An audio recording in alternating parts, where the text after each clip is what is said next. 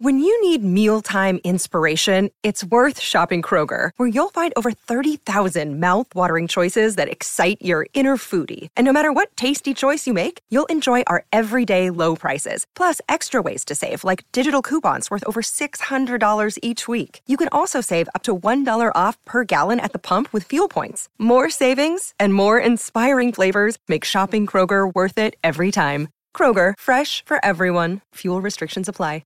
Injured at work in a motor vehicle accident or had a fall in a public space? Speak to Your Claim Lawyers, a no-win, no-fee personal injury claims law firm that specialises in maximising compensation claims for injured people. Call 1-800-YOUR-CLAIM or yourclaimlawyers.com.au. Geelong coach Chris Scott is with us on Crunch Time. Chris, good morning.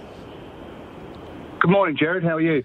Very well. Feels like the quiet revolution down the highway got off to a good start. How significant was all of that for the planning and for the work that's been done?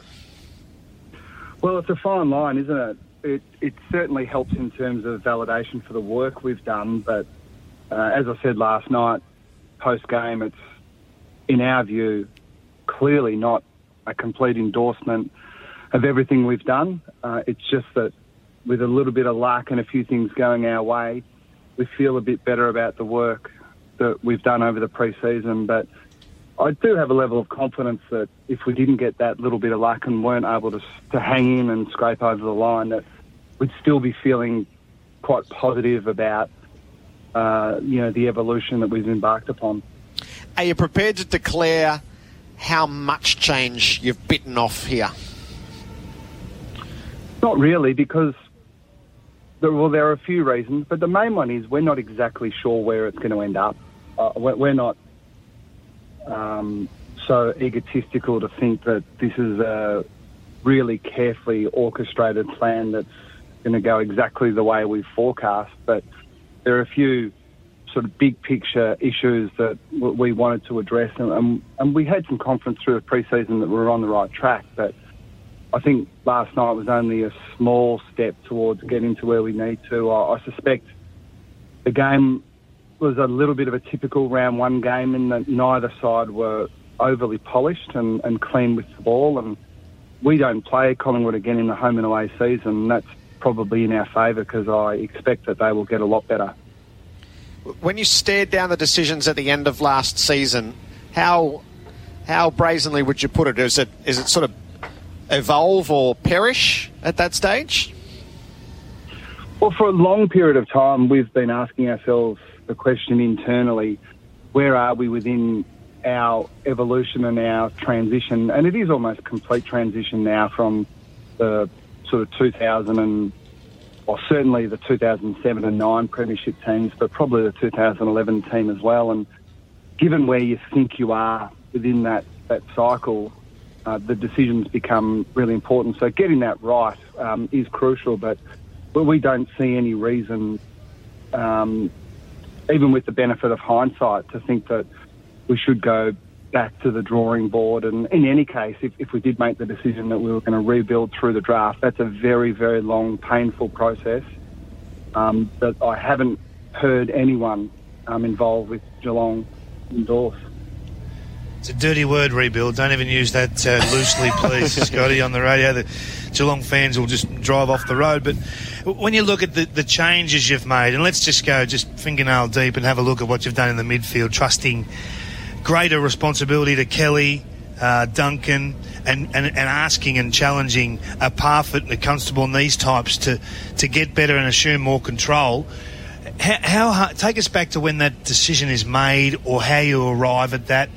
And the sell to players like Selwood and Ablett, that no longer will you be, in all likelihood, 30 to 35 possession players. You'll probably be closer to 20, but sheer quality, if you get to 25 like they did last night, fantastic. But how they handled that discussion? Yeah, well, the first part is that, in our view, that needs to be a collaboration between the key decision makers on the list management committee, even the CEO, the important people. I think it's really naive to think that the football Adelaide's coach, Mayfair Hotel, the place to meet. Group, Sorry, go on. Excuse me. even the coaching group make those decisions in isolation. So key people are involved, but the players are the really important ones. And we work through a process. I expect it's similar at most clubs, where at the end of the season we have a look at where we are and where the holes are and where we can maximise our strengths. And the thing that's really exciting for us is that some of our older players seem as driven for team success as they've ever been. And sometimes there does come a point where the priorities with that team success involve a little bit of a tweak to the individual role, which may mean that there's a little that their status in the outside world might suffer a little bit. I mean, I don't think that those two things are always mutually exclusive. And I think Joel's a good example. I expect him to have a career best year this year. But the way we've tweaked his role a little bit means that we will assess his performance a little bit differently than maybe some of the media people. But it's still early signs. I mean, we're not saying that those guys are perfect yet or the roles that we've worked on are perfect yet, but their attitude towards it is very pleasing. So when do you have those discussions? I mean, it is, I'd imagine, a difficult discussion to sit down with the guys, won a couple of Brownlows, and say, look, we're shifting you to a different role. And I understand the team side of it, but this is really going to affect you. And I think Gary's been harshly judged the last 2 years. So even coming into that discussion, it would be a difficult one. Do you recall when you had that chat? Yeah, it was ongoing last year.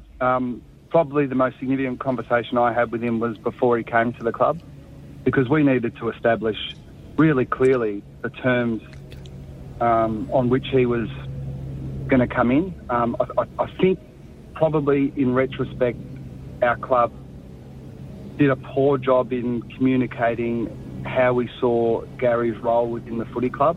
From a list management TPP perspective, he is a fantastic acquisition for our club when you take all those things into account, but it's obviously a hard one to communicate because we're not in the business of giving up the details of our total player payments and where players sit within our pay grade, and even some of the misinformation around what we gave for him and who we may have overlooked to get Gary. I mean, I've heard so much misinformation, it's not funny, but it's just not worth correcting those things. But the risk is, in not correcting it, that there's an unrealistic expectation of what a 35-year-old with a bit of an injury history over the last few years is going to deliver. So I think we've done a little bit better job of that this year. And with all those things in mind, the conversations that I've had with him have been easy, and he's made it that way. My view, and this is not from him, this is only my view, and I've held this for a long time watching him from the outside. I think he can play AFL football for quite a while yet, but it will be dependent on how he fits within the team structure. And some players, unfortunately, finish their careers prematurely in their view because the needs of the team are just a little bit different and they can't satisfy the requirements that individual might have of themselves. So, I think it would be wrong to frame it as a really difficult, tough decision. Gary's been very, very easy to deal with and embraced everything we've talked about. So, Chris, last night was his game ideally to the blueprint of what you would expect. You never have the perfect game, but he wasn't necessarily as deep as I thought he might play. He won some of his possessions up the ground, but all in all, that was the trademark Ablett we'll see this year, hopefully. It's hard to say. I think every game's going to be a little different. It's going to depend on matchups. We did throw him into the middle late in the game, and that's always an option that I think we'll have up our sleeves, till his last game, I suspect. But I think that's a reasonable assessment that last night was probably more typical of what you'll see of him in the next 12 months or so. How will you handle the speculation that's going to go on all year about Tim Kelly? It was a really brave call by the club to keep him and hold him to his contract. I've already read reports in the Herald Sun that he's going to request a trade home again, regardless. How are you going to handle it? Well, not listen to reports in the Herald Sun for a start, because I understand where they're coming from, and it doesn't necessarily represent our view or Tim's view or his manager's view. I'd probably repeat the comments that Tim's made already publicly, that none of us can predict the future. He's really driven to win a premiership with Geelong, and our list management team will work really hard on getting a good result for the club. Now, I think the best result for the Geelong Footy Club is for Tim to have a great year, and he started it pretty well. He was the best player on the ground, in my view, last night. And I'm very, very optimistic that he'll be a Geelong player for a long time. And I think it's worthwhile saying here, and we're not going to talk about it all year, but anyone that thinks it's a foregone conclusion that Tim Kelly's going to leave Geelong is mistaken. Chris, Bob here. Congratulations on a win last night. We were talking about the significance of the 6-6-6, and can you take us into the coach's box, particularly for when the game tightened up late? Was it much of a factor? It was a huge factor. Unlike anything I've experienced as a coach in, certainly at Geelong as a head coach, I said post-game, Steve Hockey made some comments that the coaches are feeling a bit nude at the moment. I mean, we felt nude and impotent, which is a bad combination. That's a strong visual. It's a strong visual. Again, I'm worried about your choice of words this morning. This is good. This is fruity radio. This is what we want. I reckon we get back to using rebuild. So it's almost as vulnerable as I can, or a picture as I can conjure right at the moment. But late in the game, I mean, the equation's pretty simple, Bob.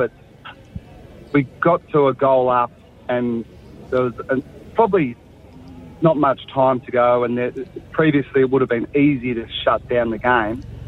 And even after the centre bounce, there was an opportunity to put numbers back, but the risk with that is that you don't get quite organised, not being able to use the runner, and our view is we don't want to lose the game through disorganisation. So our go-to was to stick with the plan that we had 2 minutes prior, which it worked this time, but I suspect it won't work at other times, and that will mean sleepless nights for coaches. So you're on the right side of that when you're a goal down. And so is the Parfitt goal, is that almost the archetypal moment for what we'll see this season, and the not being able to protect the lead and just how quickly it can happen? Yeah, well, I got home late last night and couldn't sleep, so I watched a replay of the broadcast vision, and I think it was James Brayshaw that said you can put that goal down to Steve Hocking, and it's not a bad call. Previously, with that amount of time left in the game, Collingwood a goal up, we certainly wouldn't have been able to generate even numbers in our forward half. So I think, yeah, that's a pretty good case study into the reason for the rule coming in. Can I just ask the follow-up question on Tim Kelly from how strong you've been there? So clearly he's settled within the team. How much of it relies on being able to get the family settled geographically in Geelong? Well, that's the only part, really. Again, I'll repeat what I've heard Tim say publicly, which is he loves Geelong, and if he could move the Geelong Footy Club to Perth so he could have more family support, he'd play the rest of his career out at Geelong. Now, it is unfortunate in professional sport right across the world that most players do need to move away from home to pursue their dreams.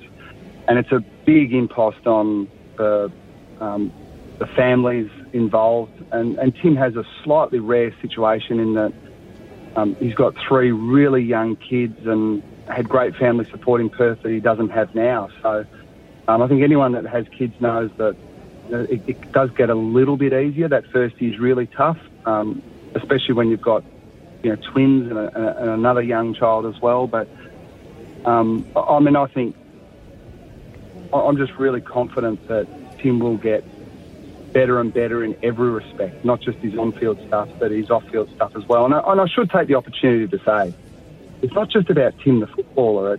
It's not often that bring in a player who has performed so well on the field after being overlooked for 5 drafts and become such an integral part of our footy club. Footy clubs, in my view, good footy clubs, don't give up players like that easily. I'll just give John Ralph a call this morning and correct that statement, Scotty. I'll get him and fix the Herald Sun during the week. But let's have a talk about the... Speculation, fair game, King. I understand that. I respect it.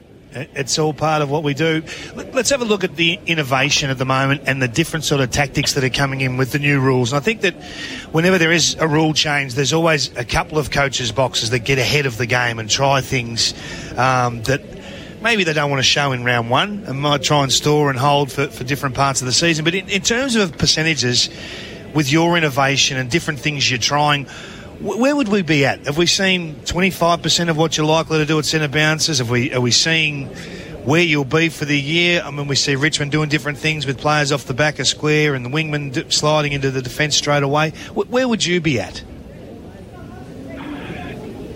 Almost ground zero, I think. And that's because so much depends on what the opposition do. And I think the modern game is very much a matter of saying, well, if we think the game's on our terms, then we'll leave things as they are. But we've got to be prepared to change things really quickly if it looks like the ground is set up to advantage the opposition. The centre bounce rules, I think, at least if I remove the coaching side of it, because coaches would like complete control, and I'm no different in that respect. But previously, you could almost have your cake and eat it too. So now I think what the new rules have effectively said to coaches is if you want something really badly, you're going to have to suffer a big penalty at the other end.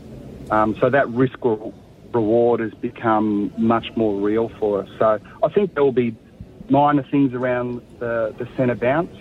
But again, we can't come up with anything that gives you a big advantage without leaving you really vulnerable somewhere else. Chris, thanks for your time this morning. It's been really easy to pick the promo line, so well done. You're in good form early. Don't tell Sarah. Okay. See you guys. Good on you. Chris Scott, the Geelong coach. It's Tyre Power's Big Footy Final Sale. To kick things off, you can get the power to buy 3 and get 1 free on selected Toyo passenger car and SUV tyres. Tyre Power's Big Footy Final Sale can't last. Visit tyrepower.com.au now.